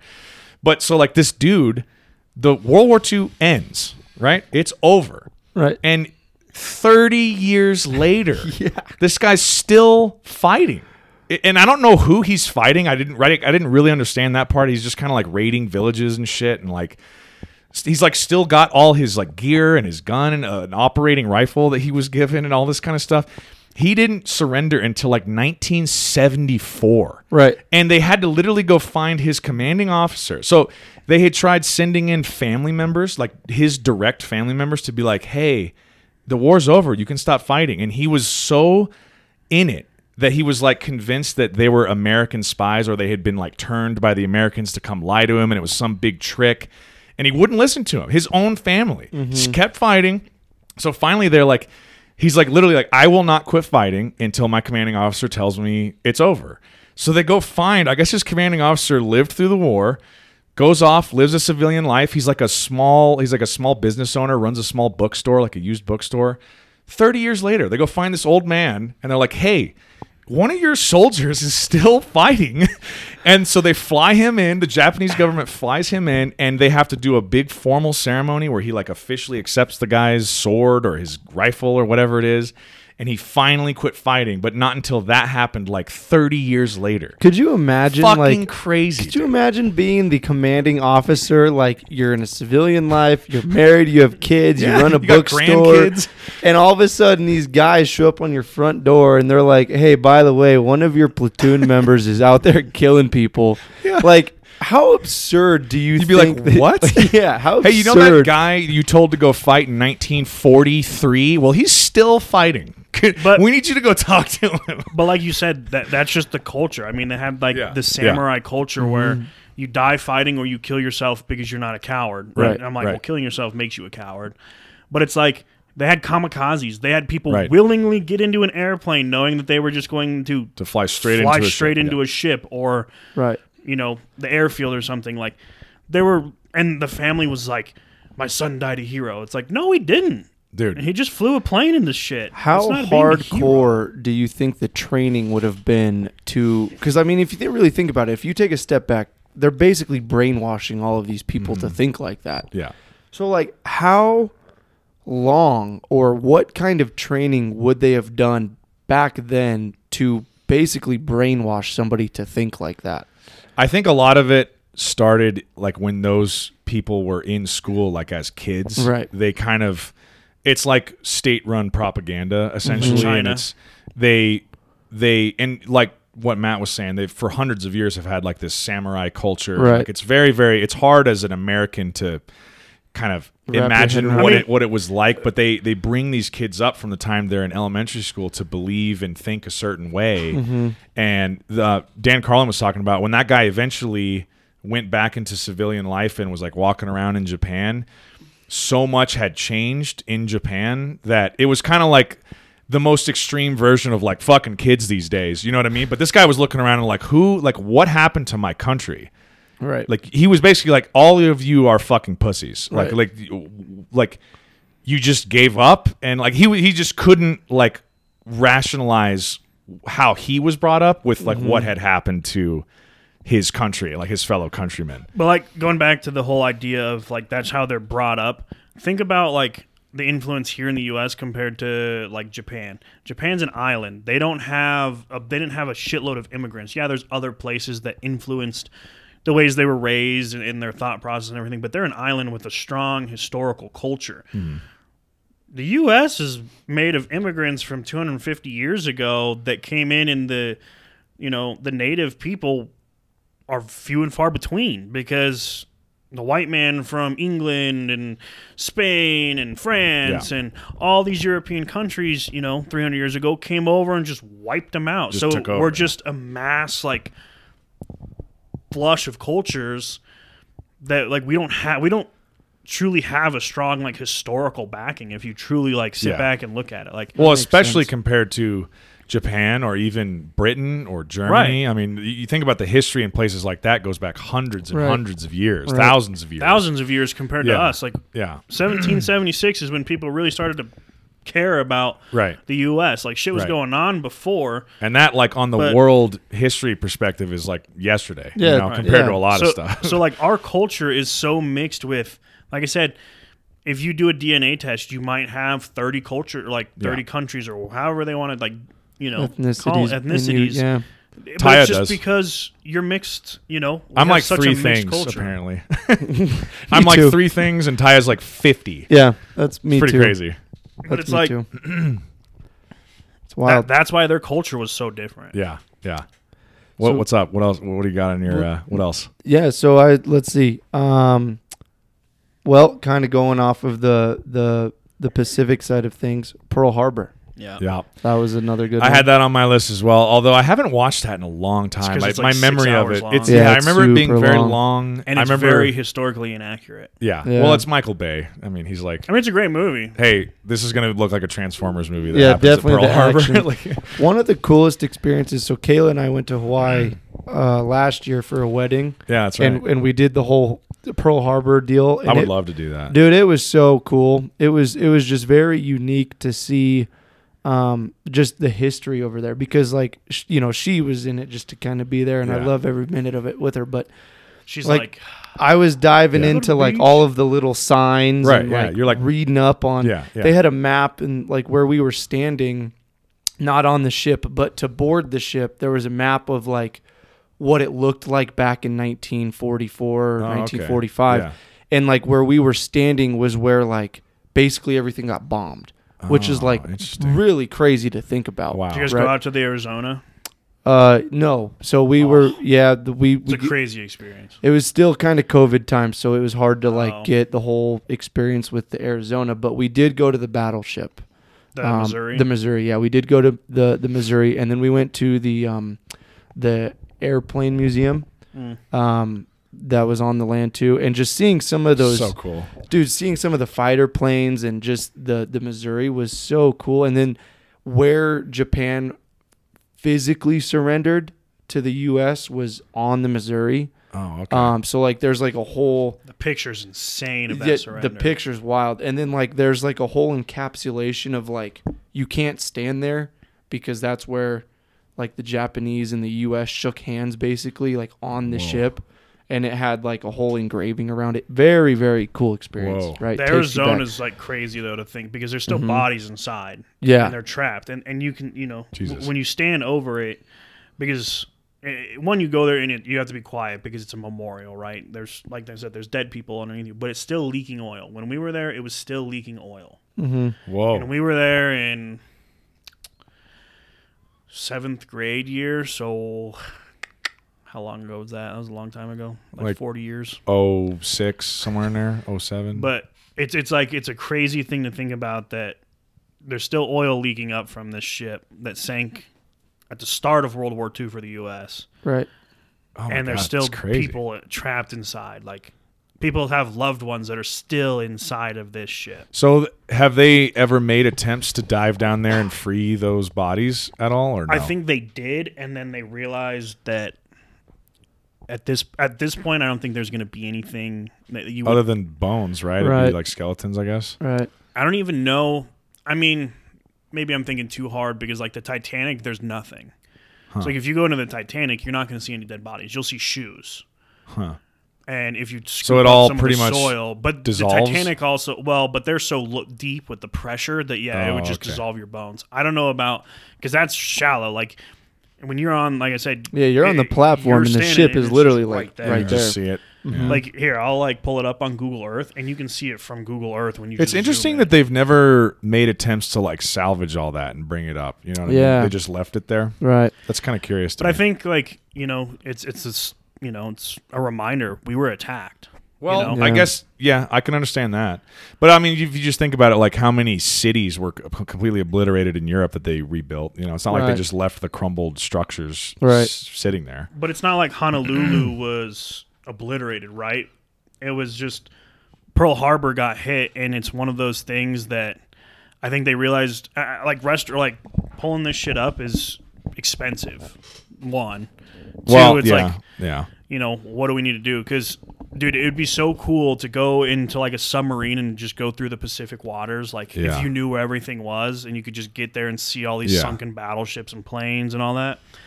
I'm just kind of thinking out loud, but don't you just think that would be like something they would have dug up and put in a museum somewhere or something like Yeah, that? You you'd know what I think. mean? I Or at mean- least parts of the ship or I something. mean, yeah, you just look at different types of history, right? Yeah. Like with the Titanic, for example, like we Yeah. basically dug up the Titanic. We created an entire documentary of like what it would look Right, like if we right. drained the ocean and what the Titanic did, right? So you would Yeah. think we'd do something very similar. But yeah, there you go. So It's insane. Like Like it's out of the water. yeah, like when you're standing Wow. on that white platform, because that white platform is like, it's massive. Like Yeah. it's not a It's little huge. white platform, but like you can literally look down and there's probably, I don't know, maybe 12 inches between you and like the boat of Jesus. like the bottom of the white yeah, it's platform super and the boat. shallow then. Oh yeah. my God. Yeah, there you go. I would love to go visit this. So what island is this on again? It's This is Oahu. Oahu. Oahu. If you fly into Honolulu, like Pearl Harbor's like right in Honolulu. Okay. Yeah. So, but yeah, like that. So that map that I was talking about, like all of those trees and stuff.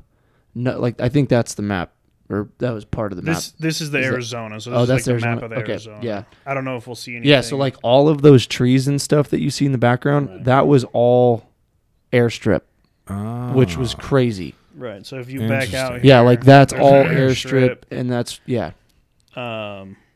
Here's like the current base, Mm-hmm. and then there was another. I don't know if it's still there or not, but there's another. Yeah, right here. Yeah, there's the other Army military base airfield. right there. Yeah, Interesting. yeah, very very cool experience. I would love to very- go see that. Yeah, just very like, again, I just like going to read all that kind of Yeah, stuff yeah. and just put myself, kind of what we were talking about earlier, put yourself in those Yeah. shoes of Yeah. what were the people on Oahu thinking, and then all of a sudden, like they're just on a casual day on December 7th, right? December 7th. Just my mom's birthday. Casual day. 42, a day which will live in. 41. Oh yeah, 41. Yeah, 41, right? Just a casual day, and then all of a sudden you just start hearing Yeah. alarms go off, Yeah. right? Crazy. Too late. Of This is alarms something going off. I did not know. I wasn't paying attention to this, but Taya's dad told me that I asked for her hand in marriage on December 7th.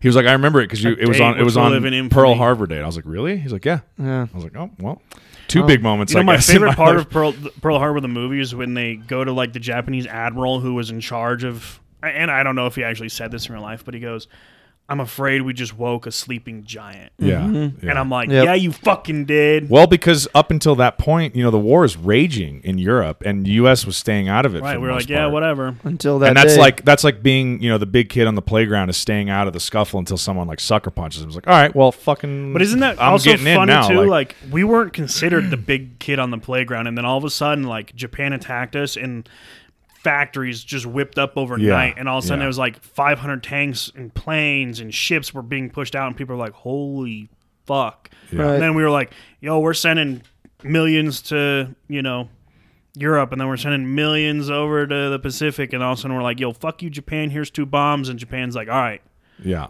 so Crazy. what did we just do? So going off of kind of what we were just talking about, that was, I had Pearl Harbor, and then I had Midway, Greyhound, and Unbroken. Those were my lists of nice. movies. Okay. And then last but not least is Fury. But before we get into that one, books, right? Because we were talking about books earlier. Yeah. Countdown to 1945. I think I've told you about that one. Okay. Countdown to 1945, one of my all-time favorite reads or listens of the events that happened. All right, I'm gonna add it to my Goodreads right now. Yeah, of Nagasaki and Hiroshima. Countdown to 1945. Correct. Okay. Yep. So basically, I got the Audible version, just because I like listening to them when I'm driving and stuff and whatnot. But it's by Is it Chris Wallace? Yep. Yeah, Chris Wallace wrote it. Found it. I'm gonna add it. It looks like that. Yep. So basically, what this book is about is it's built around each chapter is a specific time leading up to the events. Did tell me Did I tell you about this. that? Yeah, this seems familiar now. So Okay. like chapter 1 is like August 6th, 1940. Yeah. And Chris Wallace goes into detail about what was going on in the world around then. Mm-hmm. Chapter 2 is labeled like September 18th, 1941. And it just kind of gives you a side by side of what's going on in the world and what's leading the U.S. to develop this bomb and stuff. Yeah. And then basically it goes all the way up until detonation, rather, and then what had happened afterwards. Interesting. Super interesting read, super interesting listen, too. The Manhattan Project's a fucking fascinating. That's crazy, too. So both of your comments just reminded me. I added a book. I've in the last like 2 weeks, I've added probably 15 books about World War II onto my Goodreads list. One of them is called American Prometheus, and it's all about J. Robert Oppenheimer, who's like the father of the atomic bomb. That book is the Thanks, subject Germany. of Christopher Nolan's next movie coming out next year called Oppenheimer. I'm pretty fucking excited. That's right. About Yeah, that. I was pumped about that when I saw that that's gonna be trailer. awesome. Yeah. Now, flip roles real quick. Imagine he never fled Germany, and he developed Right. this bomb for Germany. Yep, Fucking, things would have gone way different. Yeah. we crazy. probably wouldn't exist, or if we did, Yeah. we'd be speaking German right now. Yeah. Right.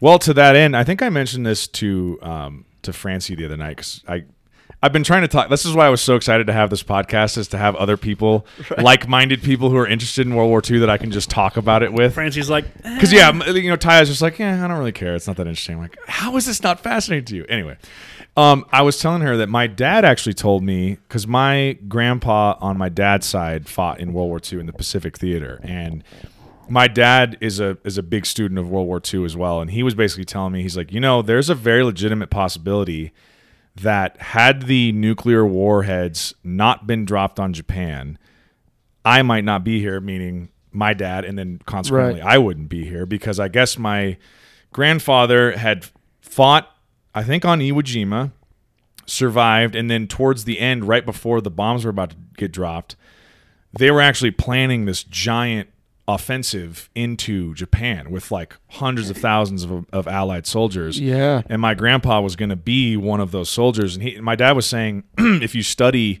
I forget what the name of that operation was building up to be, but he was saying they were expecting like hundreds of thousands of casualties. And he's like, your grandfather could have been one of those. that was part of the invasion of like Taiwan right now. Like, Yeah, okay, so Taiwan that's- is the island where like the U.S. and allies realized had they invaded, they would have taken casualties that weren't acceptable because it would have been massive Right. quarter a casualties, million yeah. plus that they were like, Yeah. we're guaranteeing it will be a 250,000 plus Yeah. casualties, and everyone's like, we can't take that Yeah. risk Right. because So Well, it's crazy you say that because that's that specific like option or that specific, I guess you could say, dilemma is in that Countdown 1945 book. interesting. Okay. Like I remember when it gets closer to the time, they basically have to face that decision, right? Yeah, and I won't like- spoil it, but they have to make the decision of Do we send do this we amount of send men this in? amount Yeah. of men in, or do we trust this guy who's Yeah. been building these two Yeah. apparently things that are going to destroy the entire planet? Right. They didn't And really know what it was. We didn't gonna know. do. Yeah, they didn't know what it was. Which route do we go down? Yeah. So then they both make good arguments in the book. Like Yeah. listening to it, both arguments seem very like legitimate. Right. But at the end of the day, obviously, Yeah. history tells the Well, story. But When my dad told me that, that's one of those things where, you know, I used the word earlier in our discussion, like it's very sobering to think about, because like you learn about that in school and you're like, oh my God, this is like horrific exclamation point on the end of this devastating war that encapsulated the whole world. But you don't think about like the actual personal relation to those events, because it seems like it happened so long ago to when you're existing. But it's like, again, you can draw this direct correlation of like, that bomb doesn't get dropped, my grandfather has to get sent in on this offensive and dies, I'm not here today. right, very Fucking pretty crazy to think about. Like, well, and if you think about it too, the death total from a possible invasion compared to dropping the 2 bombs, you could sit there and go, well, more people might have died from the invasion overall than just dropping the 2 bombs. And it's like, can you justify a nuclear bomb being dropped though? Like, right, it ended the war. I mean, dude. at that time and age, like you sit there and you go, hey, we won the war, but then you take a step back and you go, like right now, if I was a military commander, you don't attack civilians. Yeah, You know, Johnny and his sister did nothing wrong. Yeah. You don't drop a fucking bomb and annihilate them. right. If you drop a bomb and it hits an Air Force base or a naval base and you destroy that, all right, that's war. Like, They're soldiers. They're But part of this war. Yeah, they didn't drop it on like factories and shit. They fucking just just a city boom like and just Denver. flatten this city. And it's Yeah. like, we won the war, but if you take a step back and you like become a human again, you're like, at what cost? At what cost? Right. Yeah. Because like Band of Brothers, one of the episodes, they sum it up really good. He goes, I was doing what I had to do and he was doing what he had to do. But if we met on different circumstances, we might have been friends. Exactly. He might Yeah. have liked to fish Yeah. and hunt, and I like to fish and hunt. Right. And it's like, you really put it into perspective. The people you're shooting at are being told to shoot at you, and you're being Right. told to shoot at them. But you two might have way more in common. Yeah, yeah. And you sit there and you go, they're bad, I have to kill them. And they go, they're bad, I have to kill Yeah. them. And it's just like this. I think about that a lot when I see World War II stuff, and you think about, like, I think obviously a lot of PTSD comes from just the shock of being next to giant explosions and bullets flying by you and actually being shot and seeing your friends being shot and all of that. But also think about like the weight on your conscience of having to just slaughter other human beings. Right. And it's like, you know, kind of to your point, you don't have anything personally against these people. They're just a cog in a wheel of a giant military machine, just like you are, and they're being told by their superiors who are being told by their superiors, and so on up the line, all the way to Hitler and all the way to Winston Churchill or whoever it is, to go do this thing. Right. And it's like, hey man, I don't have anything against this random lieutenant in this army, but like he's trying to kill me. Right. So if I don't kill him, he kills right, me. yeah. And it's just Right. like you have this whole, when you have hundreds of thousands, if not millions of people thinking that way, you just end up with this giant war that Well, wages on for pushes years. Well, and the then you have narrative, yeah. propaganda being pushed in every country where, like, Yeah. you know, in the You U.S. got to think they're the enemy. Everyone's Right. trying to convince I everyone mean, they're like, the enemy. in yeah. the U.S. against Japan, we were attacked, so it made it easier to push propaganda, being like, they're an enemy, they attacked us, they're trying to hurt us. Right. Europe, we didn't really get attacked. We were like, we're going to go help our friends. Right. But then it becomes they're pushing this propaganda of, you know, Nazis are bad. And you Yeah. do learn that, you know, the fascism and what they Right, believed in right. truly is bad, and they were really bad people. But the private of the Nazi army probably wasn't a bad person. He was probably going, if I don't go, I'm going to die anyways. Right, Like, they're right. going to kill me if I don't enlist. And Yep. so I might as well go die in the hands of someone else than Yep. at this country. And It's just it's like a fascinating thing to think about. That it's like Yeah. Well, what I was going to mention too is, I remember when I learned about like Hiroshima and Nagasaki in school, I was thinking about, imagine being the president and making, or the military commanders that are giving the order to do that. But even take it a step further, and imagine being the guys on the plane that dropped that bomb. Yeah. But see, at the time, they probably celebrated. They're like, "Look what we just fucking did!" But Yeah, then but you if take a you step back and think back and also look at the devastation that it caused and start. I don't even know how your mind could wrap itself around the fact that you were just directly on the trigger of the deaths of like tens of thousands of people in the blink of an eye. That's why with the firing line, It's fucking crazy. There's like 2 people that have an actual bullet. Everyone else has blanks. Right. Then out of the 10 people or whatever, no one has that. Like I just shot. It doesn't and have killed that weighing on Right. your a conscience. person. Yeah, It yeah. was like I shot. I don't know if I had the Right. bullet or not. So either you're all 10 are gonna feel guilty. You're gonna sit there and be like, I shot, but I don't know if I Right. killed him or not. Right. Like I can feel a little less. But those guilty guys for on that this. plane, there wasn't a blank. Yeah, it wasn't. But a if They know exactly See, what but happened. that, you But if got they to didn't read do what that they book did, because they in would that die. book he goes firsthand experience of like what they went through and what they said. I won't spoil it, but I Wow. like on what was it, Enola Gay? on the and, Enola Gay, yeah, And what did they name the bombs? It was Fat Boy and Fat Little Boy Man or yeah. little Tom or something like that. Something. But to that just effect, imagine like loading that bomb. 'Cause Oh, that's what my yeah. grandpa did in Korea. He was loading bombs on the planes. My grandfather worked in Los Alamos. He helps. Well, I don't know exactly what he does. 'Cause what he does now is all top. He's retired now, but he yeah. was top secret. But from what he told me when I was growing up, he would write the procedures on how to handle the atomic waste and like the nuclear type Whoa. stuff that they've got to deal with. He was the person in charge of like writing the procedures on safety, right? Like that's what I heavy duty shit, man. yeah. Use gloves. And yeah, use gloves. Put your goggles on. right. Put your mask on. Crazy times, dude. But yeah, wild. So yeah, that's the extent of my movie and Okay. book list. I have some books. We can get together. I won't go through all of them, but we can get together after the podcast. And I have literally added like probably no lie 10 or 15 in the last like week of all just stuff that I'm like, that sounds crazy. That sounds super interesting. And then so my dad's the one who gave me the Forgotten 500. I read it and then I just gave it to him because he hasn't read it yet. So I'm Right. letting him borrow it. And then we did like a little book exchange and he handed me 2 that are, I got them at the house. I can show you sometime soon, but I guess he has a real fascination with the Eastern Front, like the Germans versus the Russians. Dude, That's where he That'd likes be to unique learn, to learn and, more. and that's something that Stalingrad. Watch Yeah. Stalingrad. My fucking god, dude, Fucking Stalingrad, Crazy. So, it's interesting because you know, like you sit a bunch of people down in a room who are interested in World War II, and maybe some of them are like really interested in the war with Japan in the Pacific. Some of them are interested in the European theater. Some of them, like my dad, he finds the Russian front far more fascinating than anything else. And he has these 2 books that he just gave me. He's like, they're incredible. He's like, you got to read them. And they're basically like firsthand accounts. They're memoirs of German soldiers on the front lines fighting against the Russians in like the winter of whatever that was, 1944, 1945. talk about mass casualties. Oh my God, dude. I can't even. Well, and the one thing my dad was telling me, he's like, I'll let you read them and like form your own opinions and everything. But he's like, one thing you get from this is like kind of what we were just talking about is they're just a lot of these soldiers on the front lines that are privates or whatever. They're just regular German guys that Unless are you're in the military. Unless you're in Yeah. the SS, you were like, Yeah. I have to fight, otherwise I'm gonna die. Right, yeah. Right. And they're just kind of That's like, I feel like I have to be here. They weren't particularly like evil. They're just the mirror German image of a private in the US military. They're just like, well, my country's going to war. I guess I got to go fight. But then they're just describing like what it was like just freezing and starving, fighting against this Russian onslaught and But getting never, totally like, surrounded.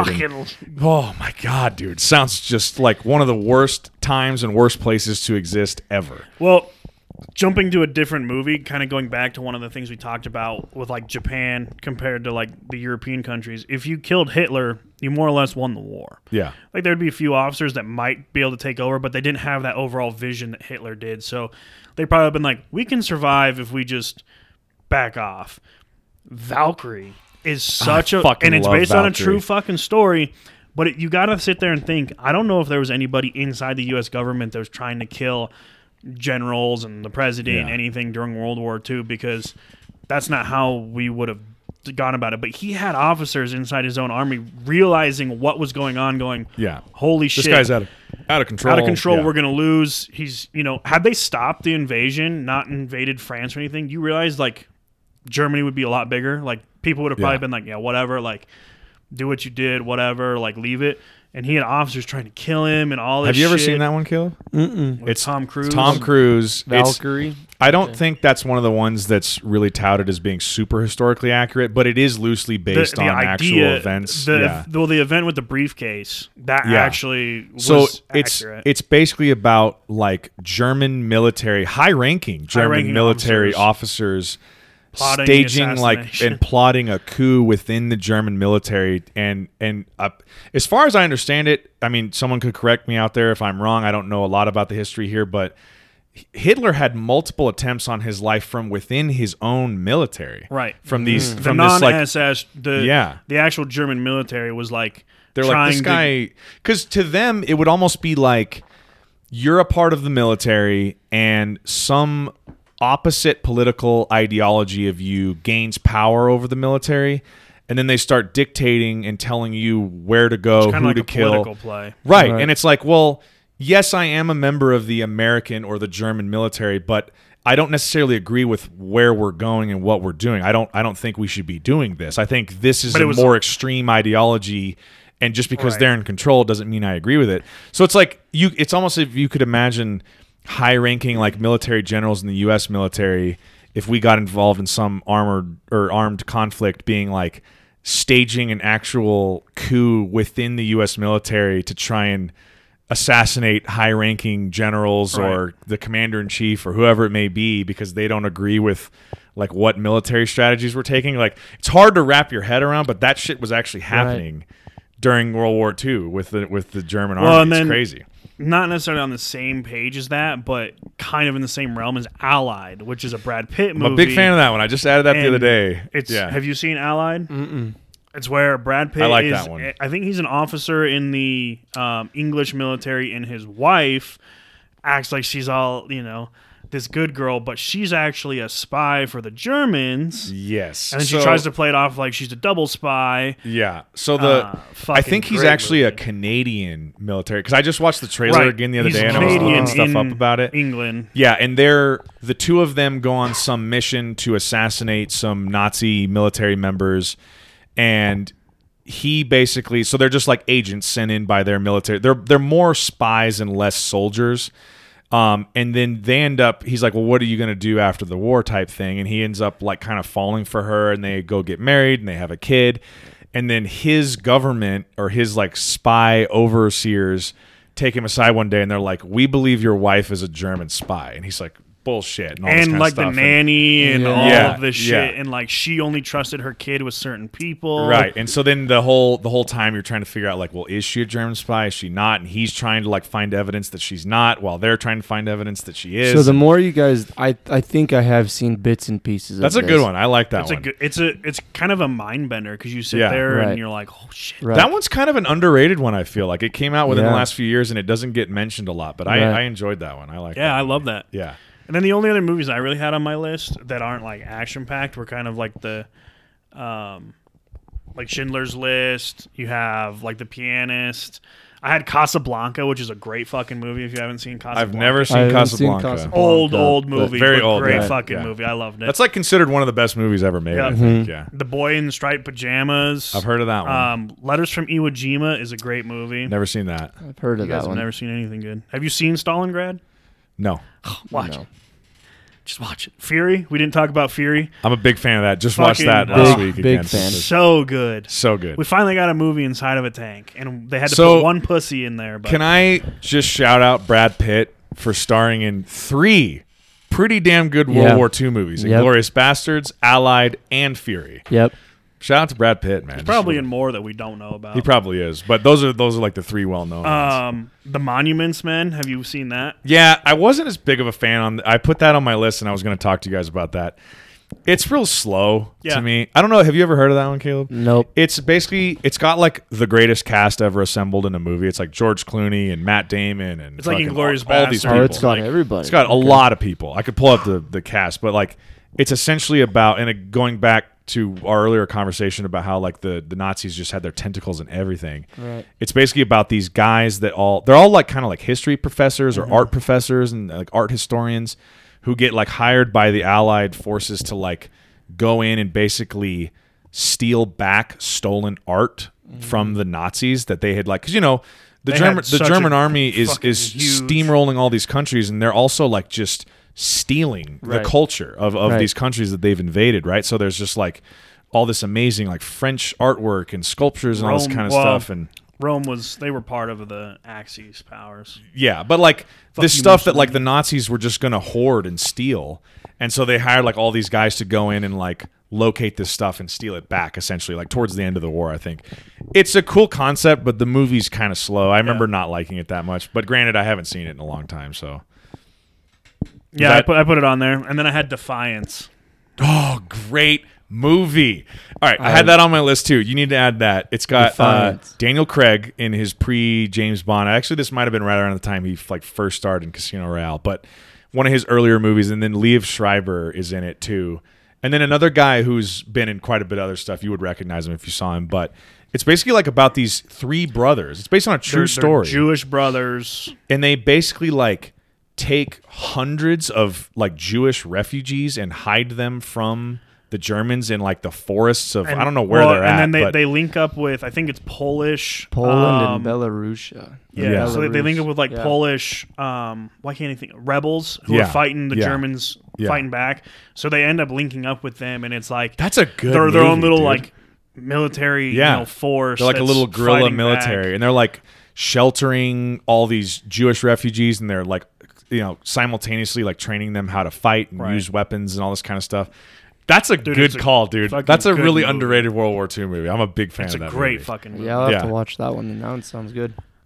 Was that the That end of was yours? it. I'm trying to I was- think of anything I had on here that you guys missed, because you guys touched on a lot of them. I can't remember what it was called, but there's one that I watched. It took place in Northern Africa. And it's not Casablanca, but it was like an action-packed one. And I'm like, I've never seen a World War II movie happening in the desert. And I Yeah, was like yeah. fascinated by it. That's I another. can't remember That's what it another was. like segment of World War II that I know next to nothing about, is like the African campaigns. And looking through the list here, I think you guys touched on all of them except for. So I just watched this last night. Have you guys ever seen The Imitation Game with Benedict Cumberbatch? It sounds familiar. I have seen. No, I haven't. I've seen the trailer for it. It's that on pretty good. It's Netflix? on Netflix, Yeah, and I've seen and the trailer actually, for it. this one and Darkest Hour, which I just rewatched for the first time. For the first time in a while, but this past week, they're both on Netflix right now, so you can just go on there and watch them. But Imitation Game is about Alan Turing, who is basically the father of the modern day computer, and he gets like hired by the British military to work on cracking what was called the German Enigma code machine. And it was basically how the German military sent information back and forth to each other, and it was all coded. And I guess they hired all these mathematicians to try and crack this code, but the problem was, he was saying, I just watched it last night, and he was saying, like, even if they had like 20 men working on every code every day, every week for an entire year or whatever, it would take them like 20 million years to crack the codes, just because of how complex the cryptography was and all this Right. kind of stuff. So he, instead of working on cracking the codes by pen and paper like all the other like brilliant mathematicians that they bring in, works on building a computer, like the world's first computer. And by the end of, spoiler alert for a historical event, but by the end of the war, We figured it out. it works, and they end up cracking the German Enigma code, and that basically becomes like the first version of what we now consider to be computers today. It's a pretty fascinating story. So Matt's got the trailer pulled up, and after watching the trailer, I'm pretty positive I've actually seen this Yeah. movie. I'm pretty sure I have. I don't remember the events of it, but It came out a few years ago, and Benedict Okay. Cumberbatch got nominated for an Oscar for this. He's really good in this. And Yeah. I had seen it when it first came out, but last night was the first time I'd watched it since like 2014 or whenever it came out. But it's good. Yeah. It has It's Tywin Lannister in it. Yeah. It's not as action packed, obviously, as like a Fury or a Saving Private Ryan, Right. but it's still. It's just But one this of those. is the shit you don't like hear about, and Right, this is shit that's right. like massively important. Well, and apparently his story was like top secret for over 50 years after. Because actually, I won't go into that. Just watch the movie. There's actually an added layer to his story that makes it even more interesting than what I was just talking about. Like after they successfully crack the code and his computer works, how they decide to use it is a super fascinating story. Yeah. And that's how all of it became like suppressed and was classified for like half a century. But I recommend The Imitation Game. I'm trying to think. So Matt had Defiance on his list, and I had that on here. That was going to be if neither of you guys mentioned it, I was going to be like, you guys Too should good of see a movie Defiance. to pass up. I had Allied, Valkyrie. So I had the Monuments Men, and then you brought up Hacksaw Ridge. I've actually seen that. The only other one that like we haven't mentioned that I just randomly thought of during this conversation is Overlord. Have you guys ever heard of Overlord? Yeah, but that's like a heavily fictional. Yeah, for sure. But it's basically to go back to our conversation earlier about how like the Nazi scientists were like experimenting on people. Overlord is a completely bonkers, ridiculous movie, but it is set during World War II, and it's basically about these American soldiers who get kind of stranded in this German town, and they end up stumbling across this like underground, sick, gory, like human experimental hospital that these Nazis have, and long story short, Nazi zombies. So it's just a Nazi It's a zombie pretty movie. fucking ridiculous movie, but I just wanted to mention it. I saw it a few years ago. and I think I've actually seen that. Yeah. Oh, it's called Overland, right? it's called Or- Overlord. Overlord. I I think. think I've seen that actually. I liked it, but it was one of those movies. How you know how it's frustrating when you feel like a movie comes up like just shy of Yep. being truly awesome. Right. That's what happened with that movie. I was Right. like, right towards the end, it could have gotten awesome, and it just didn't. And I was like, all see, right, yeah. that's fine. But I saw whatever. the preview to that, and then all of a sudden they bring in the zombies, and I was like, "You fucking, Dude, I was like, you fucking ruined it." See, I'm I not was like, watching it. I grew up playing, Nazi Oh, yeah. zombies on Call of Duty. I'm like, they made a Nazi zombies movie. I'm fucking seeing this. Right, Like, inject that straight into my veins. Like, I'm Yeah. all in. Well, and that's even crazy too. I mean, not only have we talked about books, but we've talked about movies, and like the fact that Infinity Ward has created, or just the general yeah. Call of Duty series of just creating those Yeah. video games down the road, Yep. or like in the past, have been so. I don't know how I don't know how historically accurate any of that is, but Right, like right. as somebody who used to play video games, and as a kid, you would kind of get an understanding of like Yeah. what a Kind of what soldier happened, or would what go it- through. Yeah, right. what the experience would be like. Right, Yeah, right, for right. sure. I also had A Bridge Too Far. It's an older one. It was. I've made heard of that in, one, for sure. 77. Great fucking movie. Yeah. So the thing about, and I was kind of talking about this, I don't know if it was before we started recording or not, but the problem with like looking up lists of like the best World War II movies is a lot of them came out like decades ago. Yeah. And I've just never seen them, but they're supposedly really amazing. Like The Great Escape with Paul Newman, I guess, is really great. That's a World War II like POW movie. Never seen that. Never seen Casablanca. So there's like a lot that. This is why I was like, I feel like if we try and put a bracket together, it would be a wouldn't little be bit able to- disingenuous for me to yeah. be like, Saving Private Ryan is the best World War II movie ever Right. made, and then people are like, hey man, Casablanca is like the best movie Do ever you, created. do you Like, think then, like, I mean, if there's so many movies that have been made about World War II in like the 60s, 70s, and 80s, do you think that those would be more historically accurate because they're closer to the time frame of like maybe. World War II? I would say they would be more historically accurate just because the cinematography wasn't as advanced as it is now, so they had to try and portray things a lot more accurately than we did now. Because you also got to think, we got Google at our fingertips, and when they were making those movies, you had a textbook and you had your grandpa or your dad Right. telling you the story. Eyewitness. So Yeah. everybody that did it, it wasn't necessarily, hey, we need this to be, this gory, crazy movie. It was like, make it an accurate historical story. yeah.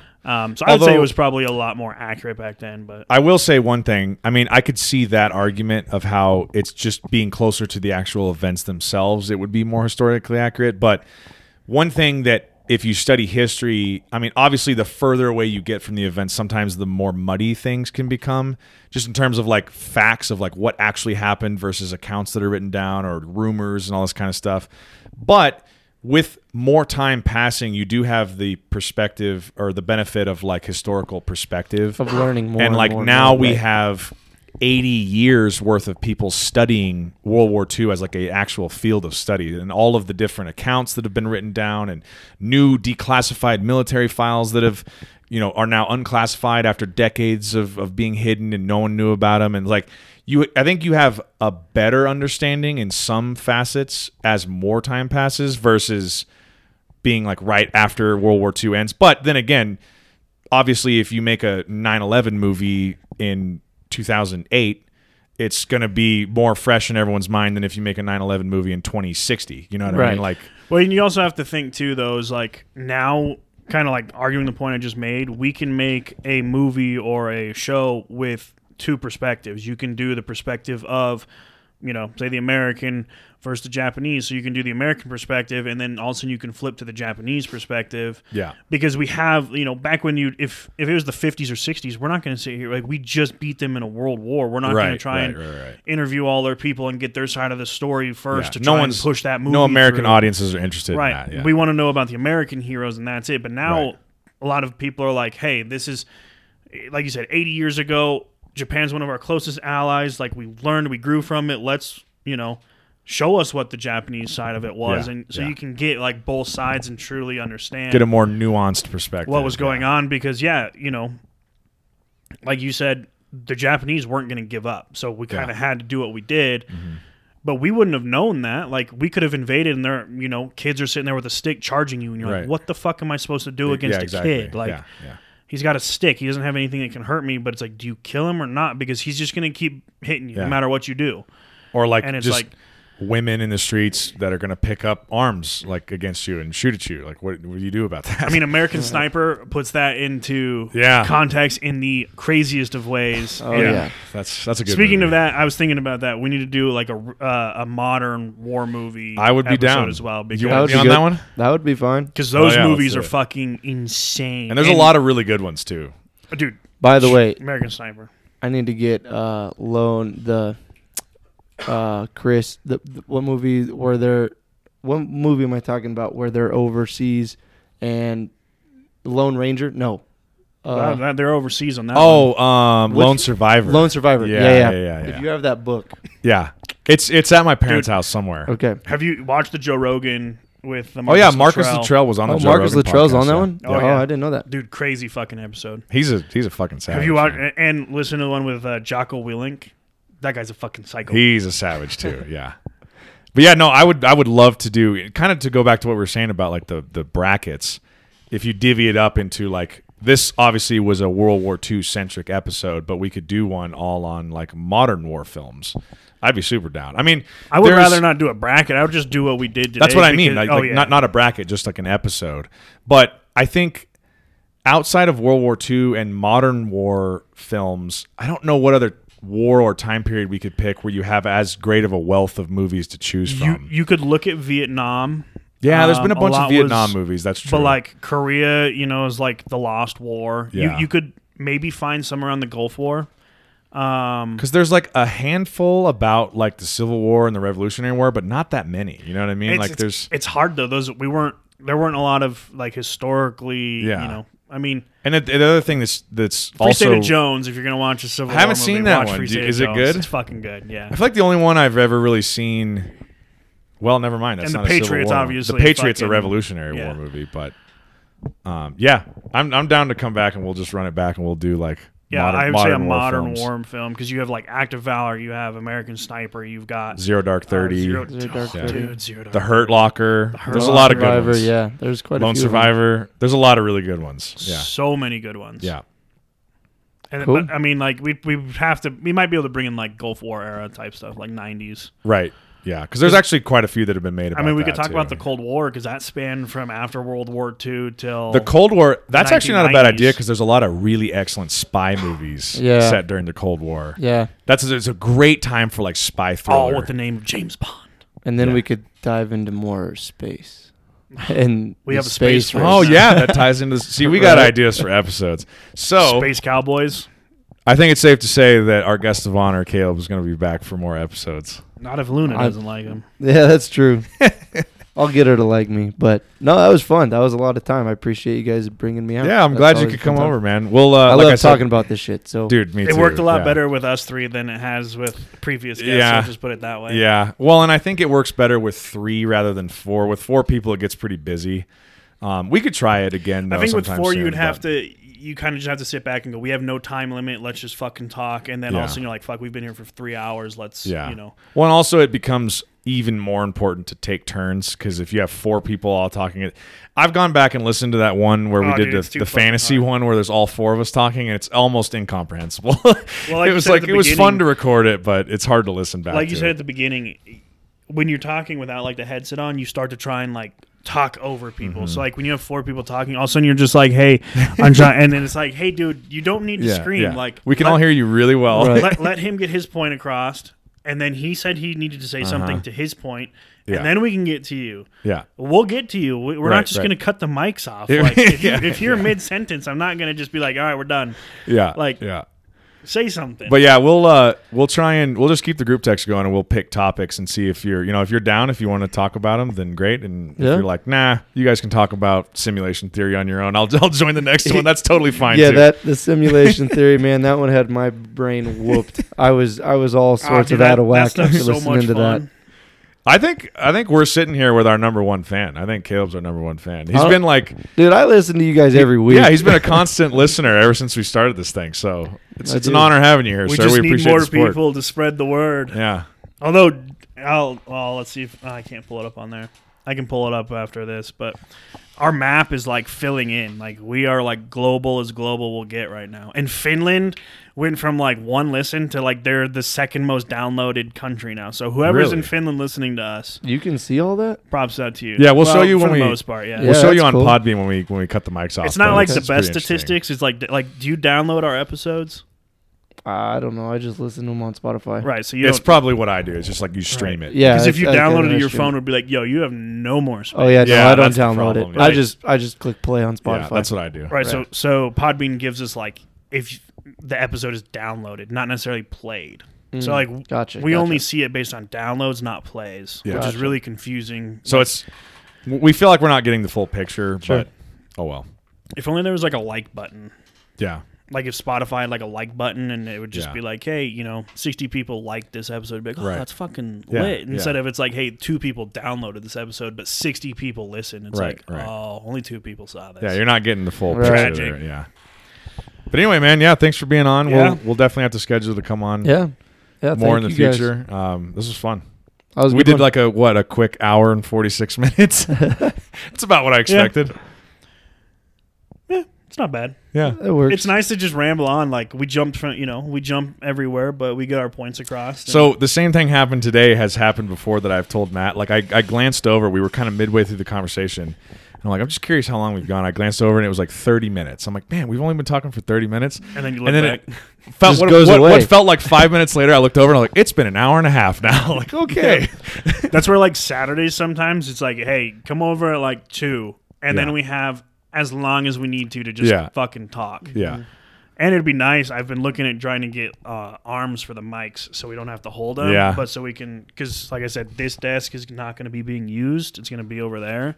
So instead of using a flimsy fucking card table, I was going to use this, and you could clamp mic stands to it or whatever, so we there could you just go, like yeah. move it in Then front we'll of be you real and sit legit. there. Be a lot more comfortable, but Yeah. got to make sure we have the funds for it. Right, Because, right. we're not making any money from Podbean because we have 2 downloads. Anyway, we should probably wrap up because I think everyone's at this point tuned out. There's Right. no more World War II talk happening. Right. So Well, on this day in 1943, I have no clue what happened. So well, war was raging. We know that war much. was raging Yeah. in multiple fronts, and Yeah. people were dying, and it sucked. Yep. Yep. So, But yeah, thanks for tuning in, Caleb. Thanks for stopping by. Like Zach said, it was a pleasure. Yeah, we'll be back. I mean, shit, we got a lot of ideas, so Yeah. I'm not going to tell you what we'll be back with the next time we're here. Hopefully so. it's sooner, though. We've taken like almost a 3-week break, I think, at this point. So Well, time sometimes just doesn't match up with everybody's schedules. yeah. But we'll be back with another episode either next week or a week and a half from now. So Yeah. or 3 Cool. months. You never know. Yeah, well, thanks, guys. Appreciate that. Yeah, That was a lot thanks of for fun. coming on, man. Thanks everybody for listening, and we'll talk to you next time. Yep. Later.